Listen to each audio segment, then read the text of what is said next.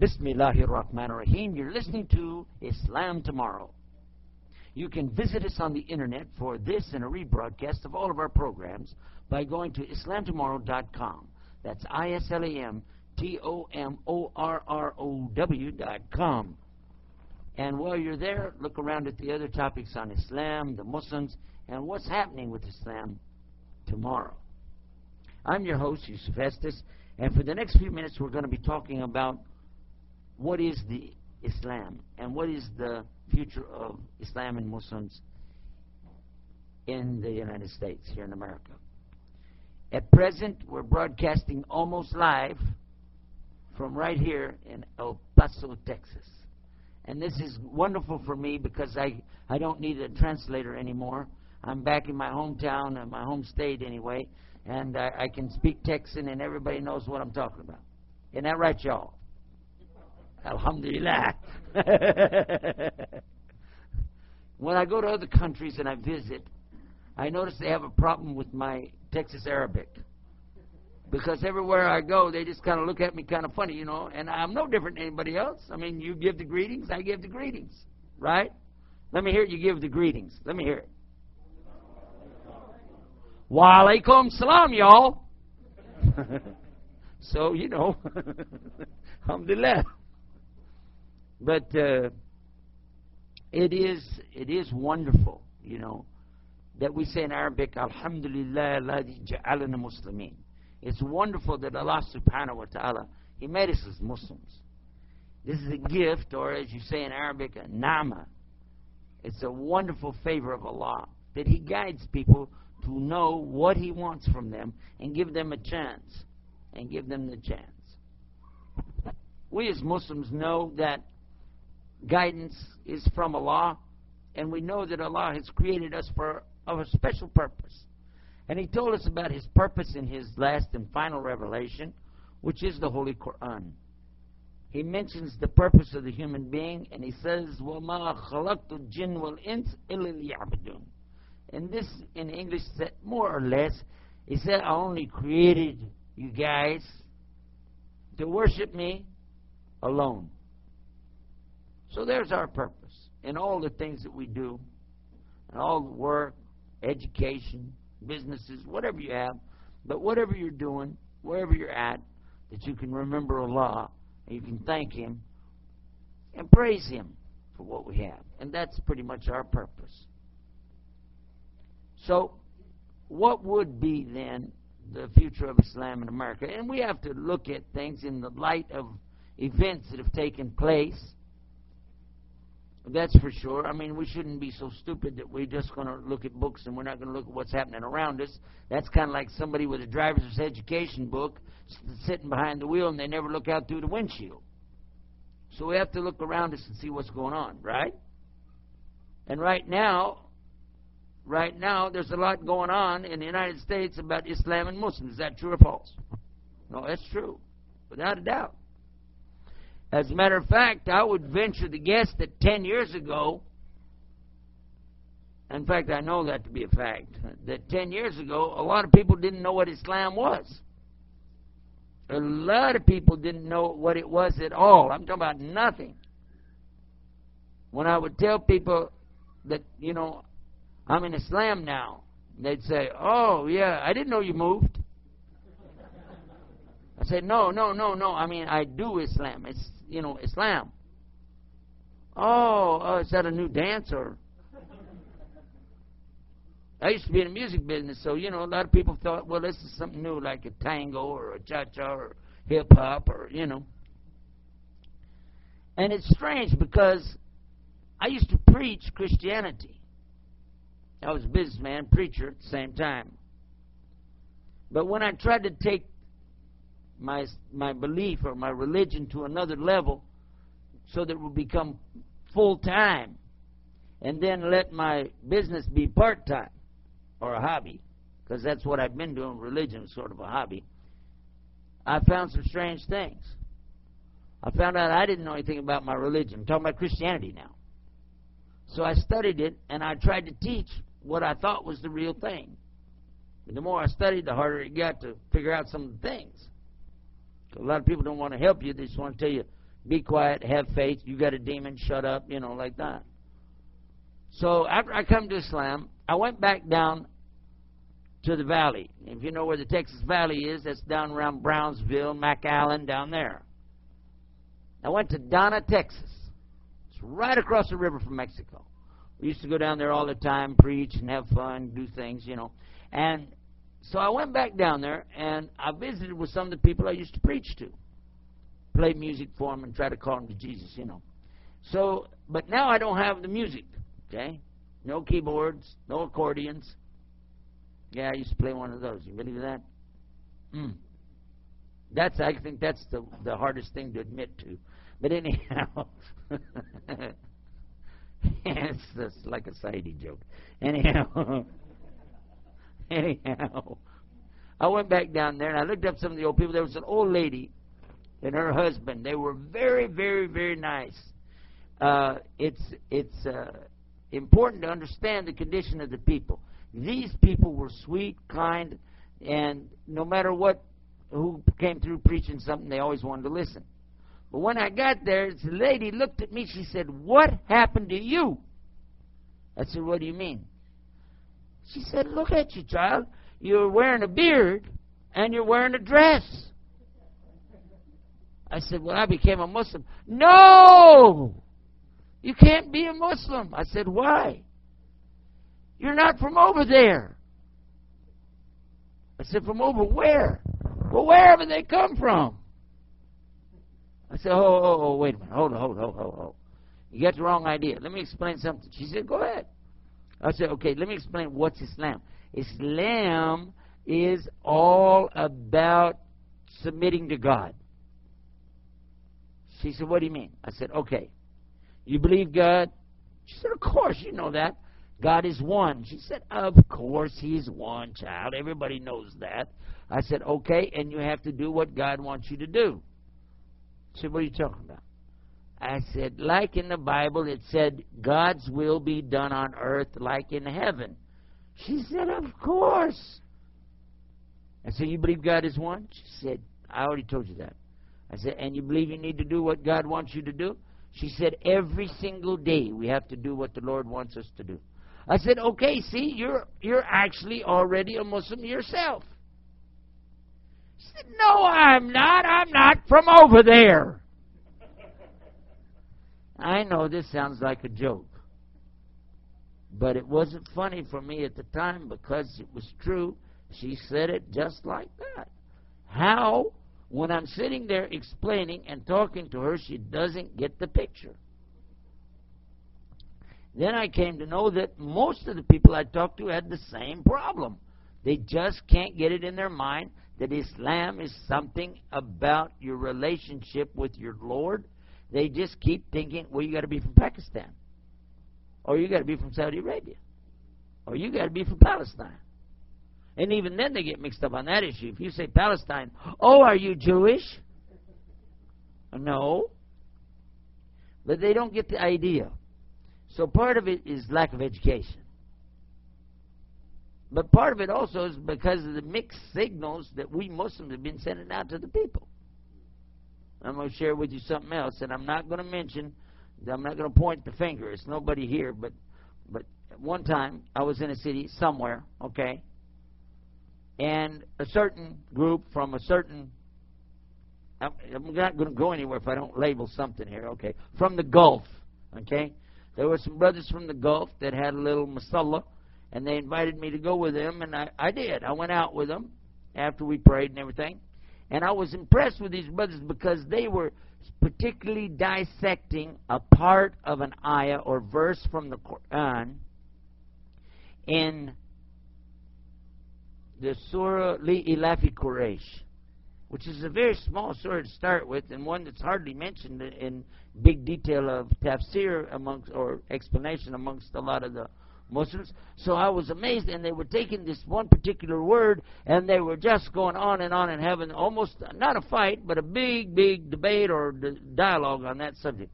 And when they were through, I said, "Boy, these guys know so much about Islam, I don't know if I should go with them. They'll probably be embarrassed to have somebody stupid like me, So we went to, they said, "We're going to take you out to eat. We're going to go out and have some Good food. I said, great, because I like to sit around and have that, what they call kupsa, and you sit on the floor and they put the rice out and the animal, and so they all got in their cars and we're riding along, and all of a sudden we all pulled into IHOP,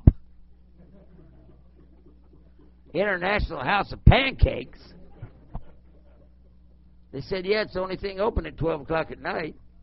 I said, all right. So we went in there. We sit down.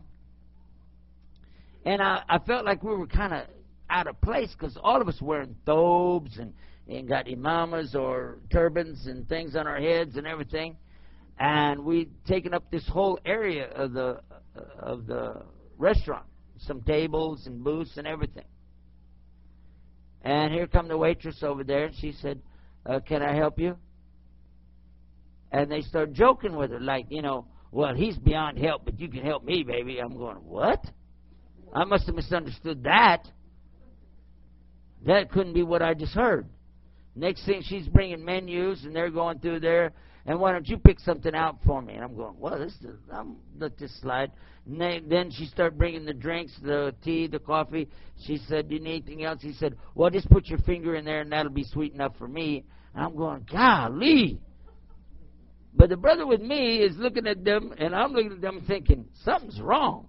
So we kind of like eased ourselves over out of the group, kind of like to the side.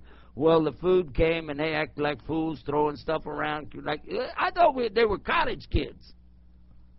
But it was sad. It was really a sad thing. By the way, I'm not blaming this on college kids because they weren't. They were engineers. But, yeah. And then, when we started to leave, I said, that's the most embarrassing thing since I became Muslim. I'm going to sneak out of here and just be real low-key. When we got up to the thing, now these Gulf people, I don't know if you know anything about Gulf people in tradition, nobody is going to pull their money out and pay. Nobody's going to do that because everybody's going to fight each other and say, you cannot pay. I got the ticket. No, I'm going to pay. This is what I'm ready for them to do that, But they didn't. They all pointed to this one and said, let him pay. I said, that's strange. And when he got to the cash register, I found out why. He said, because he said, I'm going to take care of it because he knows the manager. And he told them, manager's a friend of mine. They said, and? He said, he'll take care of it. He said, no, this is like over $100 worth of food here. And, what do you mean? The manager said, manager's a friend of mine. His name Abdullah something. And I'm thinking, this isn't real. This is not happening. I'm dreaming, okay? Next thing I know, they brought over the night manager. He says, what are y'all talking about? They said, the manager's a friend of mine. He said, I don't know you. Not you, the day manager. They said, well, then you should come during the day if you got something with him. And he's insisting, call him. They said, it's in the middle of the night. Oh, Abdullah knows me, no problem, call him. You know what? They finally called him. Woke him up. And then what do you think happened?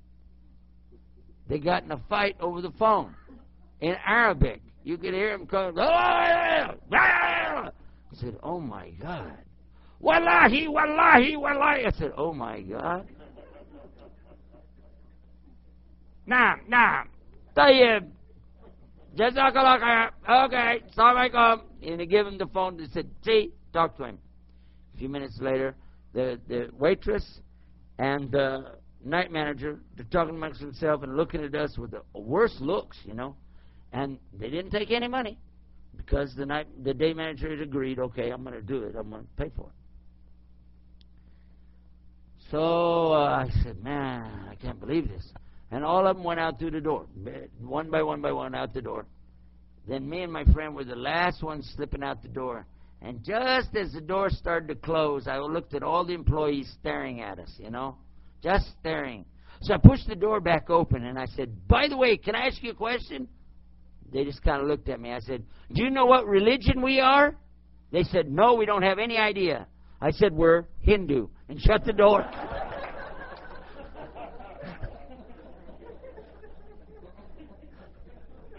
Astaghfirullah. Astaghfirullah. Astaghfirullah. Auzubillah. Auzubillah. I'm sorry, but I did that. And after I did it, I realized that wasn't right either, but I didn't know what to do. I couldn't leave it like that. That's not Islam. I don't want these people to think this is Islam. What could I do? I couldn't think. Of course, now I got the Hindus mad at me. But how can we expect people in the future, tomorrow, to understand where we're coming from in the goofy way that we act? How can we expect them to get this message when we are actually sending mixed signals?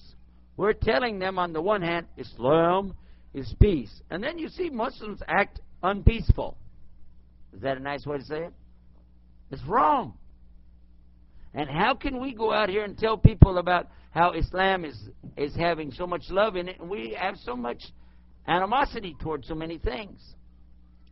One of the things in Islam is that we are not a covert operation. Islam does not tolerate that. You cannot go in, make a treaty with somebody, and then get a subversive group started up. Exactly what they're saying about us is exactly against Islam. But yet I have heard brothers say some really weird things.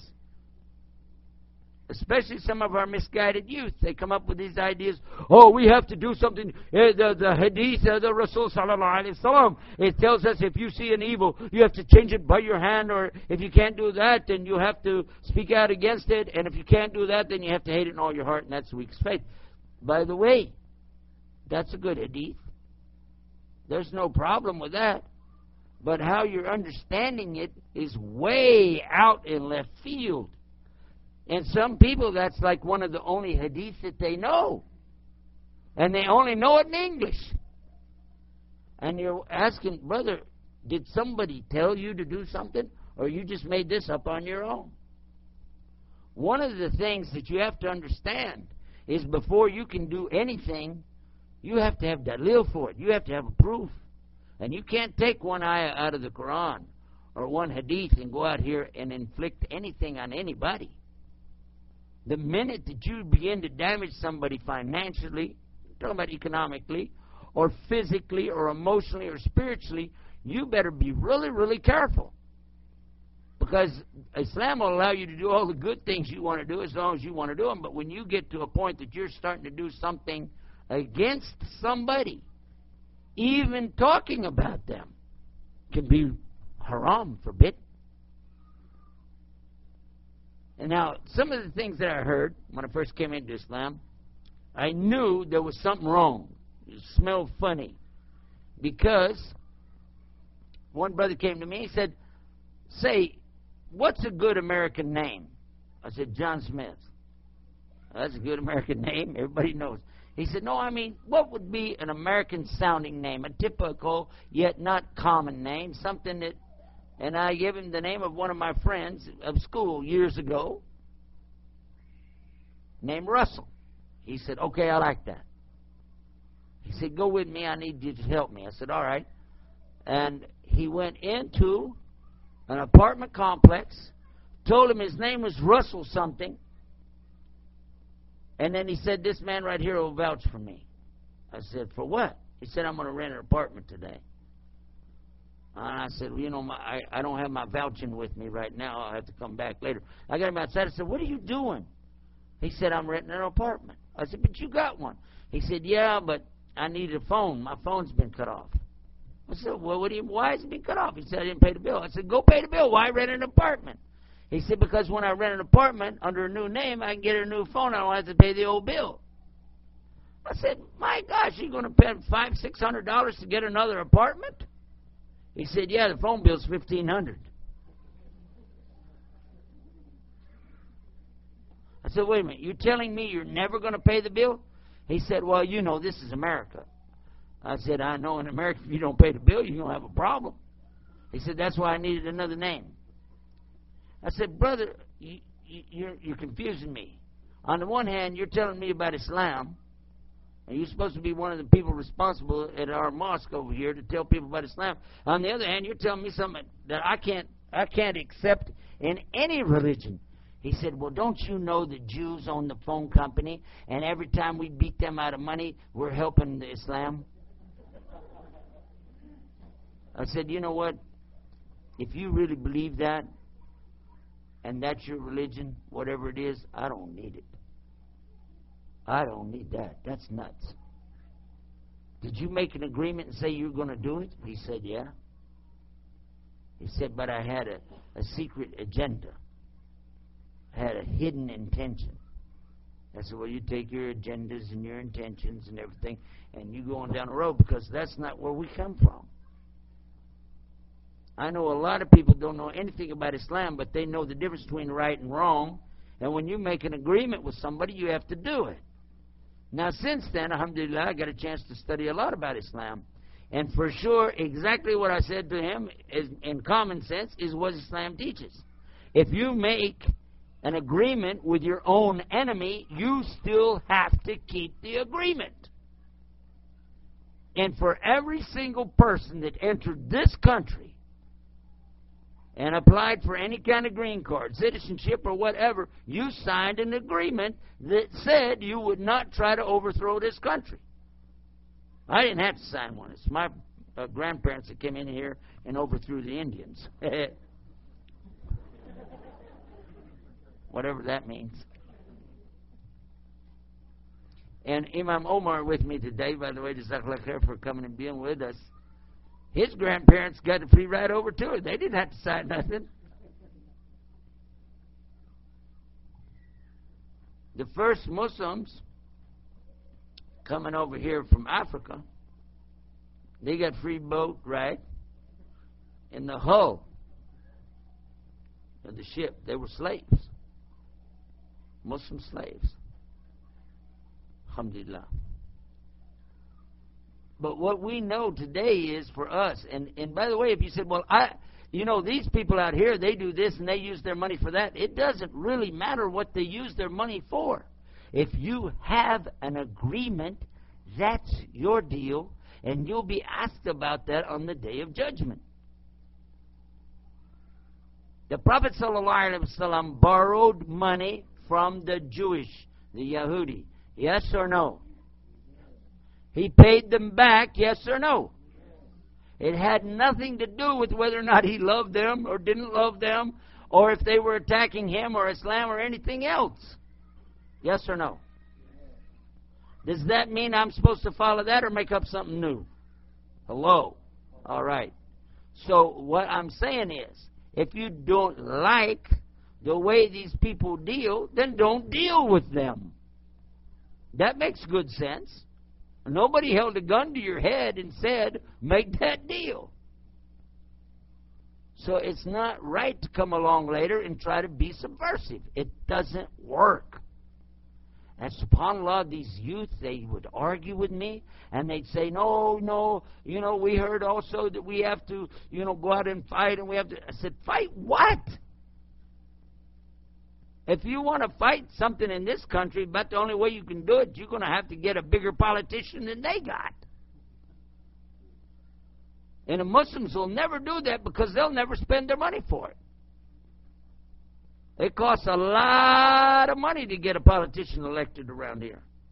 Now, I don't mean to put anything against politicians. If you think I'm saying they're crooked, if you think I'm saying they're corrupt, if you think that I am saying that the politicians, especially from Texas, are trying to fill their pockets at the expense of others. If you think I'm trying to say that, I'm going to tell you right now, I'm a very loyal patriot from the United States of America.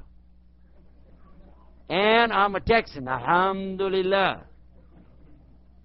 And Mr. Bush, he came after me, by the way. I got here to Texas before he ever got here. Or his daddy. So I have to have big respect for the politicians, especially in Texas, and that's why I say about all of the politicians in Texas, they're the best that money can buy. Don't forget that. What, did I say something funny? Oh, okay. Well, anyhow, The point here is not what they do. The point is, what are we doing? I heard Muslims say some very sick things to each other after the events that happened here in America in September of last year.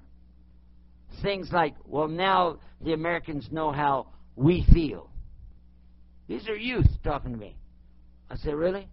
They say, yeah, now the Americans know how we suffer. Now the Americans know how it feels to have people attacking you when you're innocent. I said, I'm going to ask you a question. Where were you born? New Jersey. You're born in New Jersey, and you're saying Americans. You are an American. No, but my parents are from so-and-so. I don't want to say. I said, and? Yes, and in their country this is happening, and that's happening, and so and so and so and so. You say, and what's your point? Because if you think Islam is teaching us that whenever we have a problem, then we should rejoice when other people get the same problem, that's the opposite of Islam. That's nuts. That's cuckoo. This is not the way Islam was spread.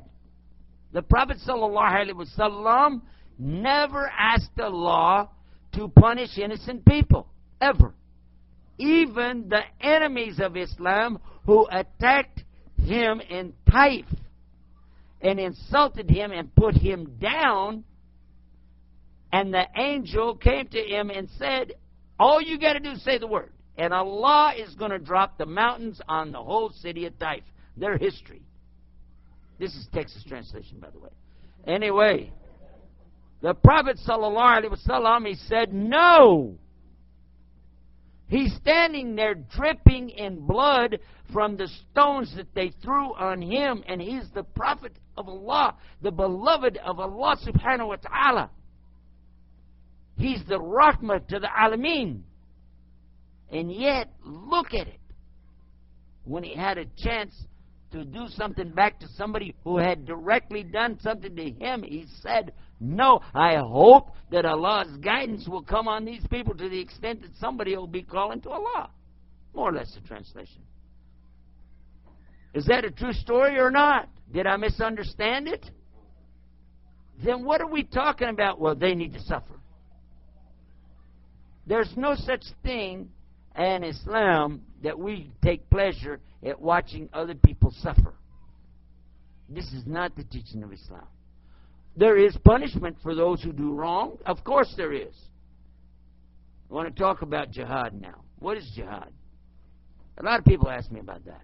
And I listen to Muslims back. We call it in Texas, especially Louisiana, you get over there, we call it crawfishing. Because crawfish run backwards. They run backwards. Is that right, Imam? You ever seen a crawfish when they run backwards? All right. Well, anyhow. This is what they do. You say, well, what is jihad? Oh, jihad. No, everybody misunderstands. No, jihad, it just means struggle, and it means to struggle with yourself. That's jihad. You say, that's it? So the Sahabi, but the Sahabi at the Battle of Uhud, the mountain which is right outside of Medina, okay? They're standing there and people are shooting arrows at them and people are pulling swords out on them and they're standing there going, I'm struggling with myself. I'm struggling. Yes, I need to overcome that. No, I don't. I need to, right. What are you talking about? Jihad does mean a struggle or strife. But at the same time, you have to understand that it was clearly understood when people said, we have to go out for jihad. Nobody went and got their counselor or their psychiatrist and sat on a couch. Because that wasn't what it was all about. Jihad is coming like this, so it comes in levels. There is a strife or struggle within ourselves, and that it's a form of a jihad. I will not argue with that point whatsoever. This is a teaching in Islam. It's against the evil in myself, isn't it? Then there's another jihad, which is a struggle in your community to overcome evil in your community as well. And this is done through various means. It can be through speeches. It can be through certain types of works and programs that you put together, counseling, working with people, But then there's another level of jihad, which is when there is evil that cannot be stopped any other way, when you have to stand up and fight against it. And that kind of evil is called terrorism. So jihad is the war against terrorism. And it didn't need G.W. Bush to walk out on the White House lawn on September the 15th and say, Islam is peace. It didn't need him to stand up and say that we're declaring a war against terrorism, because guess what? 1,400 years ago, the Prophet of Islam, peace be upon him, declared that war real clear on the authority of Allah subhanahu wa ta'ala. We don't have to apologize for Islam, but we should apologize for ourselves in front of Allah for what we've said. Another misconception, the things that people run into, you go up to them and say, well, I got some problems with you guys, you Muslim guys. What is Islam anyway? You know what he's going to tell you? Islam is peace. Put up those two fingers, the B for victory sign. Peace. Islam is peace. I remember that in the 60s. You remember the 60s? Remember that? Peace. They used to paint the flowers on their faces and everything. I used to see them guys go nuts. Islam is not peace. How many of you ever said it? If you said it, say astaghfirullah. Because it's not. You don't even know the Arabic language if you said that. How many of you think Islam is peace after I said that? You still going to say it? No way. Because if you say it, I'm going to say to you, Islam alaikum. What will you say back?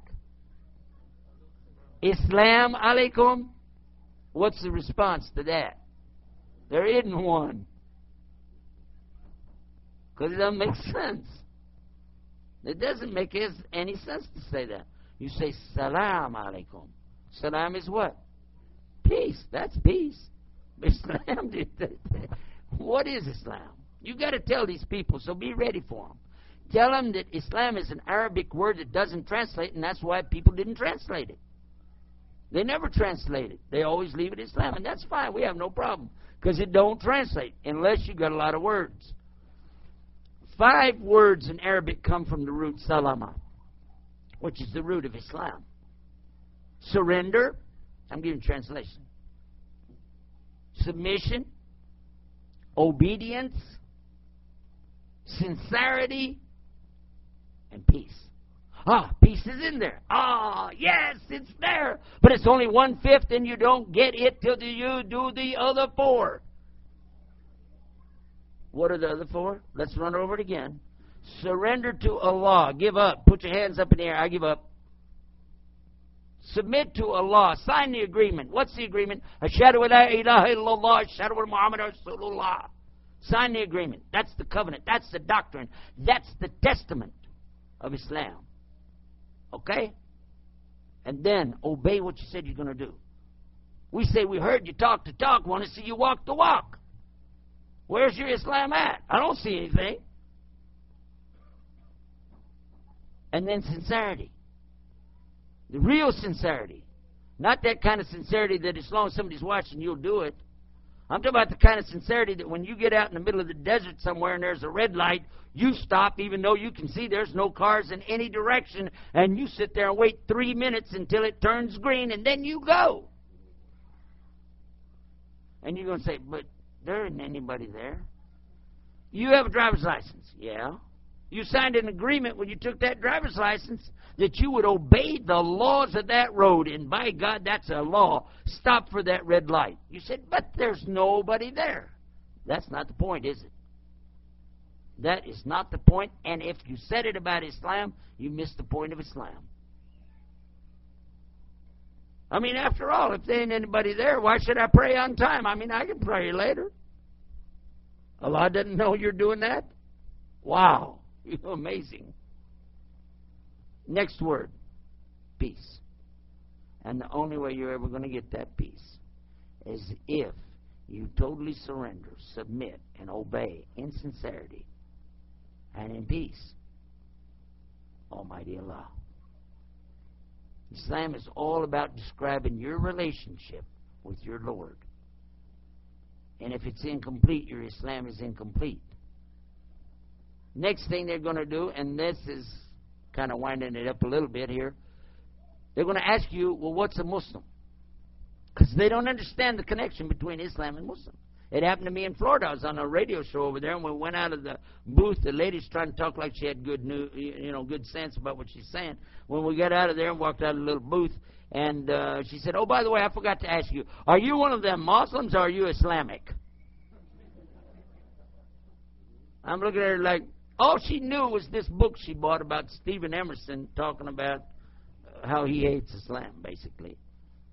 And he's the top scholar on terrorism to GW. There's a pair to draw, too.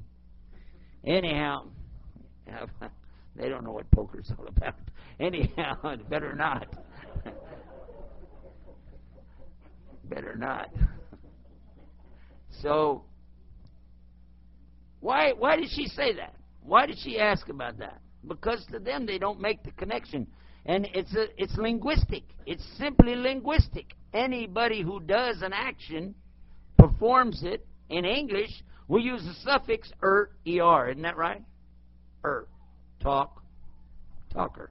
Walk, walker. Think, thinker. Stink, stinker. I never mind that one. But in Arabic, you use a prefix, the letter meme, or pronounced mu, in front of the object. Now, suppose somebody is walking along, okay? He's taking a journey. He's traveling. Well, the word in Arabic for travel is safar. And our word safari comes from the Arabic word safar. And they might like to know that, because people like to know things, unique little things. And when somebody travels, he's not a safarier. You can't say suffer like, in English. Although sometime when I travel, I do suffer. You say musafir. Suffer, musafir. Let's take another one. Somebody prays. Sulli. Sulli. One who does it, musalli. A musalli. He prays. That's a praying dude. Okay? May Allah make us musallis. I put an S on it. See how I did that? Musalliin. Still playing with the English. Okay. Now, if somebody calls people to the prayer, that's called the adhan. Adhan. And if he's the one doing it, he's called a what? An adhaner. Oh, no, sorry. Mu'adhin. Mu'adhin. Yes? Is it? So if he Islam, then he's not Islamic or an Islam-er. He's a Islam. Islam. Muslim. Is it? Ah. Big discovery.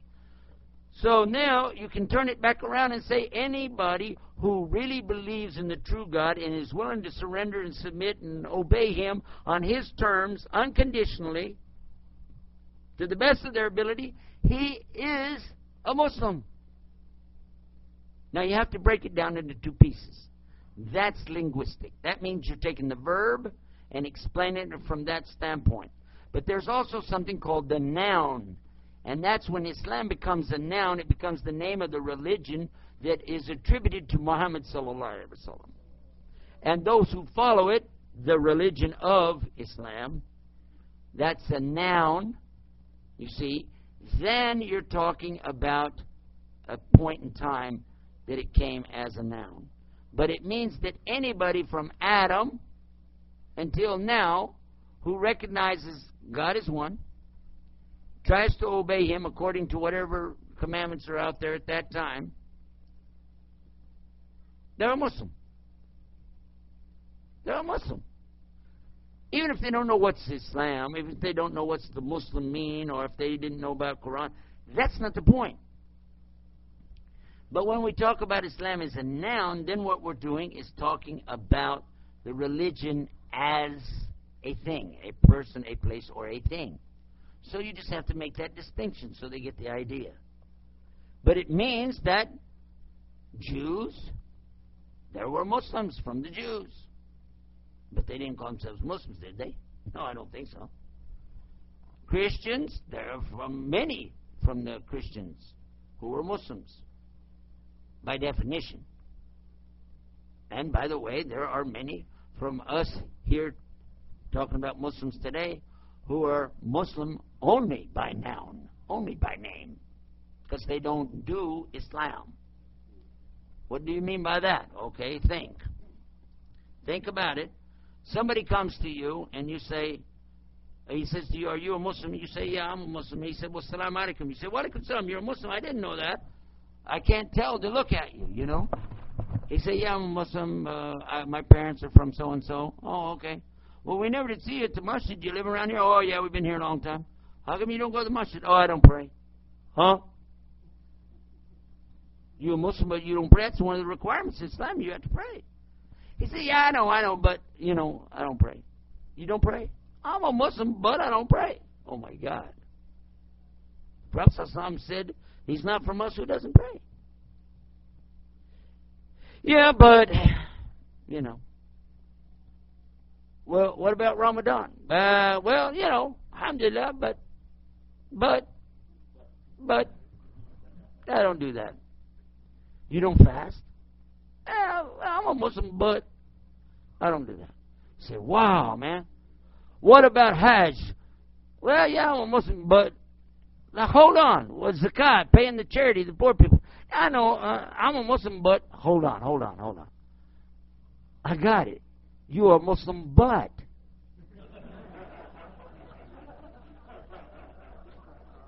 That's your problem. See, that's only part of your anatomy. Now you need some legs, you need Muslim legs, you need Muslim arms, you need a Muslim torso, and you need a Muslim head, and you definitely need a Muslim heart.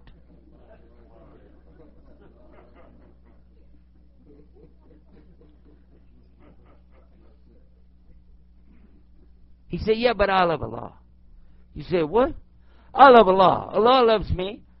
God is love. You say, whoa, where are you getting this stuff from? You're starting to sound like the Christians. Allah says in His book He is Al-Wadud, which is the loving, yes, without a doubt. And He said, don't worry about me, brother, Allah Ghafur Rahim. Allah is so merciful, He's so forgiving. I said, what? He said, it's an ayah in the Quran. فَإِنَ اللَّهَ Ghafur Rahim. Oh, that's right. For sure, Allah, He is the forgiving, the merciful. There's a comma there. Go ahead and read me the rest of it. He said, I'm not Hafiz Quran. فَإِنَّ اللَّهَ غَفُورٌ رَحِيمٌ وَشَدِيدُ الْعِقَابِ. Yes or no? And He's the one who punishes with a horrible punishment. Did you miss that? Well, alhamdulillah, Allah is merciful. Allah forgive me. I love Allah. I love Allah. And Allah told the Prophet ﷺ how to answer those people. It's in Surah Al-Imran. Qul in kuntum tuhibun Allah fatabi'uni yuhibbukum Allah. Tell them, Muhammad ﷺ, peace be upon him, when they tell you they love Allah, tell them, follow me. And then Allah will love you. And then He'll forgive your sins. And then He's Ghafur Rahim. Then He's merciful, the forgiver. But let's get it step by step here. You don't follow the Prophet ﷺ, you're telling me you don't need to take hadith. You just take Quran. Quran just told you right there, take the hadith. Right there. How many times in Quran it tells you to obey Allah and obey the Rasul? And one idiot, and I mean this in the kindest way, one idiot told me that that was only for the time of the Rasul sallallahu alaihi wasallam. And something, well, you're right, I'll take it easy.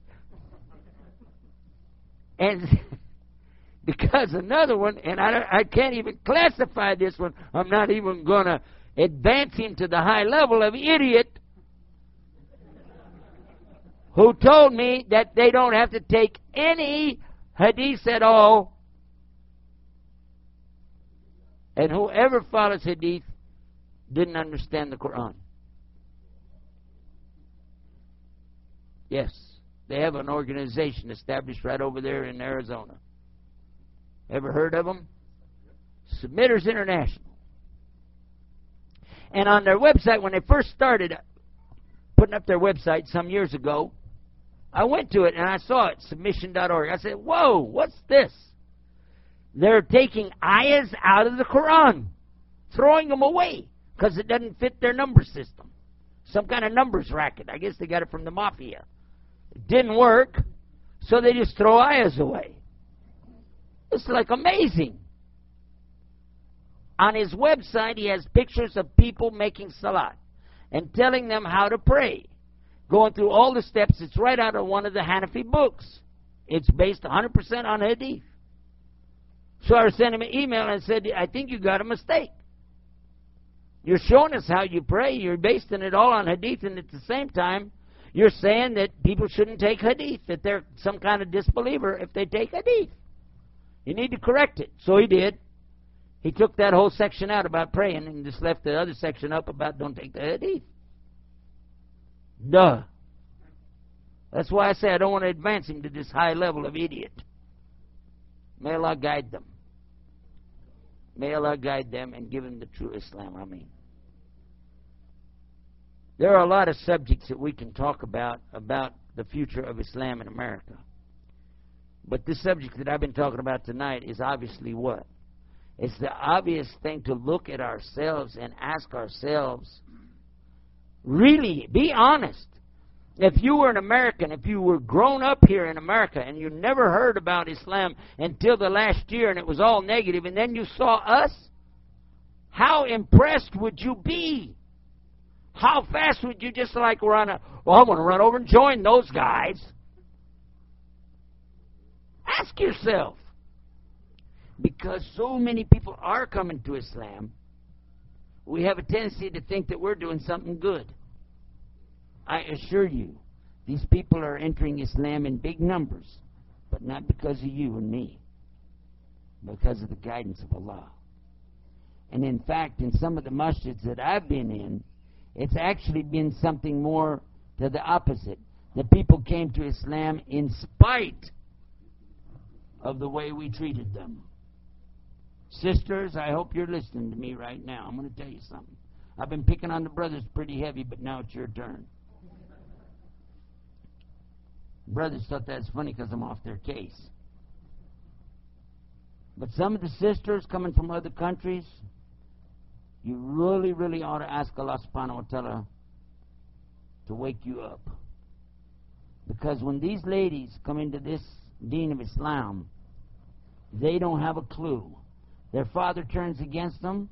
Their brothers turn against them. Their friends turn against them. If they're married, they got a special problem. They got a husband out there trying to work them over. Everybody's against them. They need you so desperately to open your arms. They need you to open your mind and understand they're going to make mistakes. They're not ulama. What they are is brand new Muslimah. You don't need to beat them over the head with hijab. This is not the point today. And besides, they probably wear it faster and quicker than you will once they understand the commandment.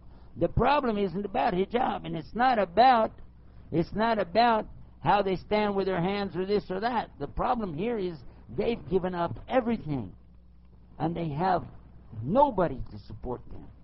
And if you start talking in front of them in Arabic or Urdu, and then look at them and keep on talking in your language because you think that's okay, you don't have no idea what you're doing in front of Allah subhanahu wa ta'ala.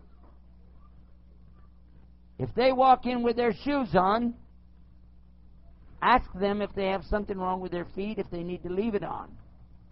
Otherwise, ask them kindly, if you want to, you can take your shoes off. My wife has a foot problem. She can't take her shoes off. She has to leave them on. She's very careful to make sure they're real clean when she goes in any place. But if she takes them off, it's great pain to her. And it happened in one masjid that the lady stood there and half Arabic, half English, started calling her names and everything else and wouldn't let her explain. I can't take them off. Until my wife's crying and go back down the car, I sit there and wait for me. I said, why didn't you just tell her who you are? You're my wife. Anybody ought to know, I came there, I'm going to do, speech or whatever. She said, that's not the point.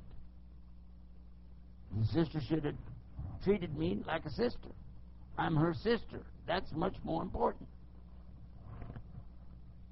And I was asking her, are you upset? And she said, no, I'm upset for her. I'm praying for her. Allah, guide her because she's not showing Islam good. Many of our sisters have been hurt by this. Some of the sisters will never go back to the masjid. And if you think that's funny, ask yourself, who is it that would like to see people not go to the masjid? I'm going to end with this one. I'm going to jump back on the brothers, so take it easy, sisters. In one country, well, I just tell you it was India. There's a lot of states over there. You can say, well, it wasn't my state. But in India, some of my friends who are from there went back home. And when they came back, they had a great story to tell me. Many good things, but they said, what's odd, really weird? That while we were there at one masjid, after Asr prayer, one of the musalli, there's that plural again, turned to another one, and he said, you have to pray again. Your prayer didn't count. He said, what? And everybody's looking at him like, wow, what did this guy do? We didn't, we didn't hear anything. We didn't smell anything. So, so what happened? Why this guy got to go pray again? Everybody, the imam, everybody's looking over there. Why does he have to pray again? He said he didn't have on a kufiya.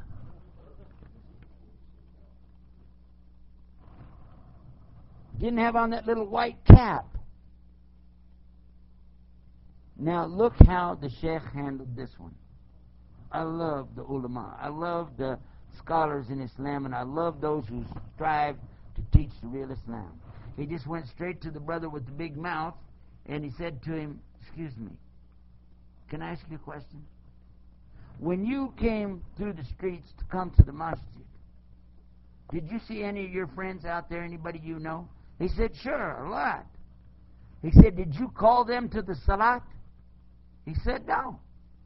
He said, but the one who came, you're trying to drive him out. Who are you working for? That's what we have to think. What am I doing?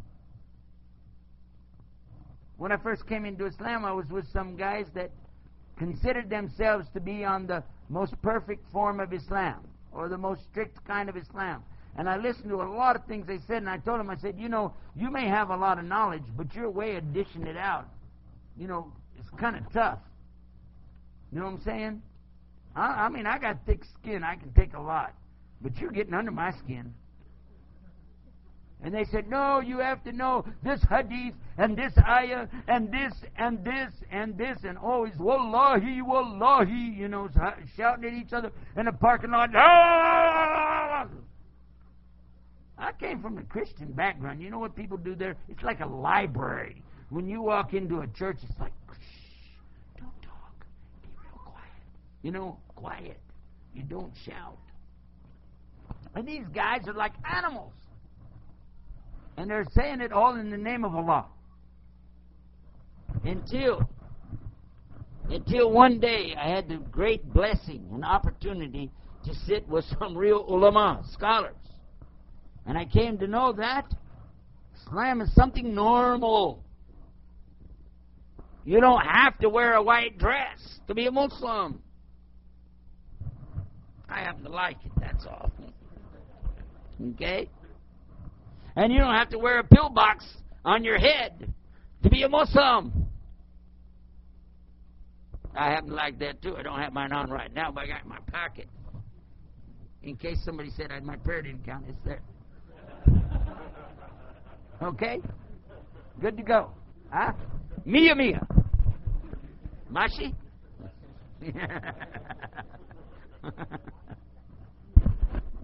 All right. I'm going to finish up, and then I'm going to tell you a Saidi joke, and we'll be done. call it clipboard Muslims. And by the way, I don't know where Khalil is, but we have some tapes. I hope y'all get a chance to get the tapes before we get out of here. Did you remember about those tapes, CDs, like that? You got them out? Okay. Because it's very, very, it's important for you to listen to tapes because a lot of what I touched on tonight is in much more detail in tapes. But I call it clipboard Muslims. And that's what happens when the Bismillah police attack you. You go into Imam is visiting here, he hadn't been here in a while, but suppose he came through the door of a masjid, he travels all over Texas, he walked through the door, maybe he'd never been there before, or for a long time he hadn't been there, and maybe somebody doesn't know him. And some of these youths that run around, Mr. Muslim, and they run up and get their clipboard out, and when he walks in, they got the pencil out, ready to judge, okay? He's not wearing a thobe, 10% off right there. Pants are too long, 5 more points. Beard, not going to get it. He's got one, too short. Miswak? You see miswak? No miswak. Wow. I mean, he's starting really bad. Let's see what happens when he moves up to the line. He's going to pray the Tahiyyat al-Masjid, which means the greeting to the masjid when he comes in. He'll pray a couple of rak'ahs. We're watching now. This is where we're going to know right away who is this man, where he's coming from, what's his aqidah. All right? He walks up there. Allahu Akbar. Look where he put his hands. Subhanallah. Astaghfirullah. Have you seen these guys? I call them the Bismillah police. What made me start doing it, my little girl, when we first came to Islam, she's a little baby, hardly just out of diapers. I remember this. And so she was trying to learn. She'd been in Christian school. Now we're moving her over to Islam and trying to learn some things. They were quick. Kids are quick. She picked up Bismillah real quick. You have to say Bismillah before you eat, So, in the name of Allah. So, okay. I'm sitting there eating one time. She said, Daddy. I said, yes. Did you say Bismillah? I said, yes, I did. I didn't hear you. I said, okay, all right. I'll say it now. Bismillah. Daddy, you're already eating. Now you have to say Bismillah here wa akhiru. I said, okay. When did you sign up for the Bismillah police? I mean, this will make you crazy. Will it? No, I don't think it's right. I don't think this is the way we need to treat each other.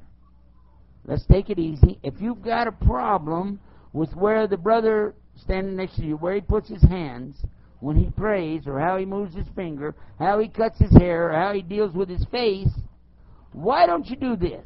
Just for the time being, during the prayer, why don't you think about Allah? Why don't you think about Allah? And why don't you think about how you wish that you would pray more and talk less? And when you're all done with all your praying, and ask Allah to forgive you, astaghfirullah, astaghfirullah, astaghfirullah, realize that the one sitting next to you is not really the enemy to Islam, okay? This is not a journalist or a reporter out here. This is somebody believing in Allah. He made wudu, he's facing Qibla, he's trying to pray. And if it's really serious, go to the Imam of the Masjid and ask him if there's something that needs to be done about the situation, and then listen carefully to what he says. You are not hired as the Bismillah police. Okay? Get some other job. That one don't work. So, and this is my advice to myself too. This doesn't work. Take it easy on each other, because the believer is always easy on the believers, and he's tough on the kuffar. Not each other. This is your brother more than the brother that you have with blood. And the Muslim is the ikhwan to the Muslim. And speaking of that, everybody here is Muslim. We're all brothers. We're all ikhwan muslimin. Oh, wait a minute. What did I say? I'm sorry. I wasn't thinking about Egypt. Sorry. So sorry. I just have so much enthusiasm, that all of you all have enthusiasm, right? We're all having Hamas. So, oops, I did it again. Darn. I'm going to get out of here before I get in any more trouble.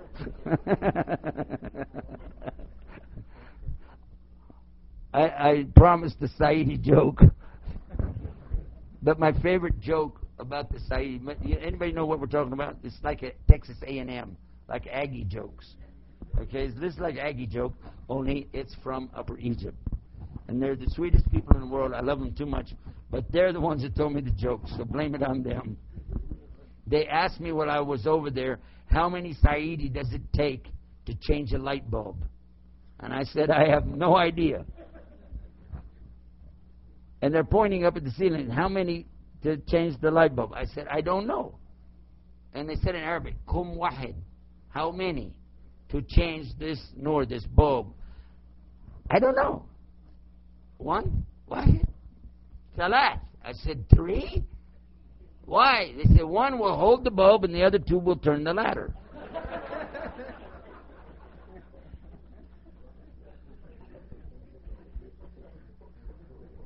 And then I came back to him from one that I'd heard from Texas A&M, and I changed the cow to a camel. And I asked him, Kum Wahid, how many Saidi does it take to milk the camel?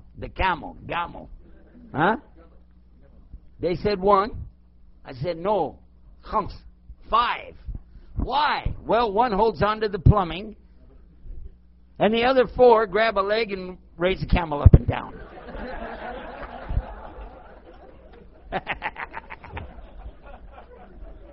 Bismillah, mashallah.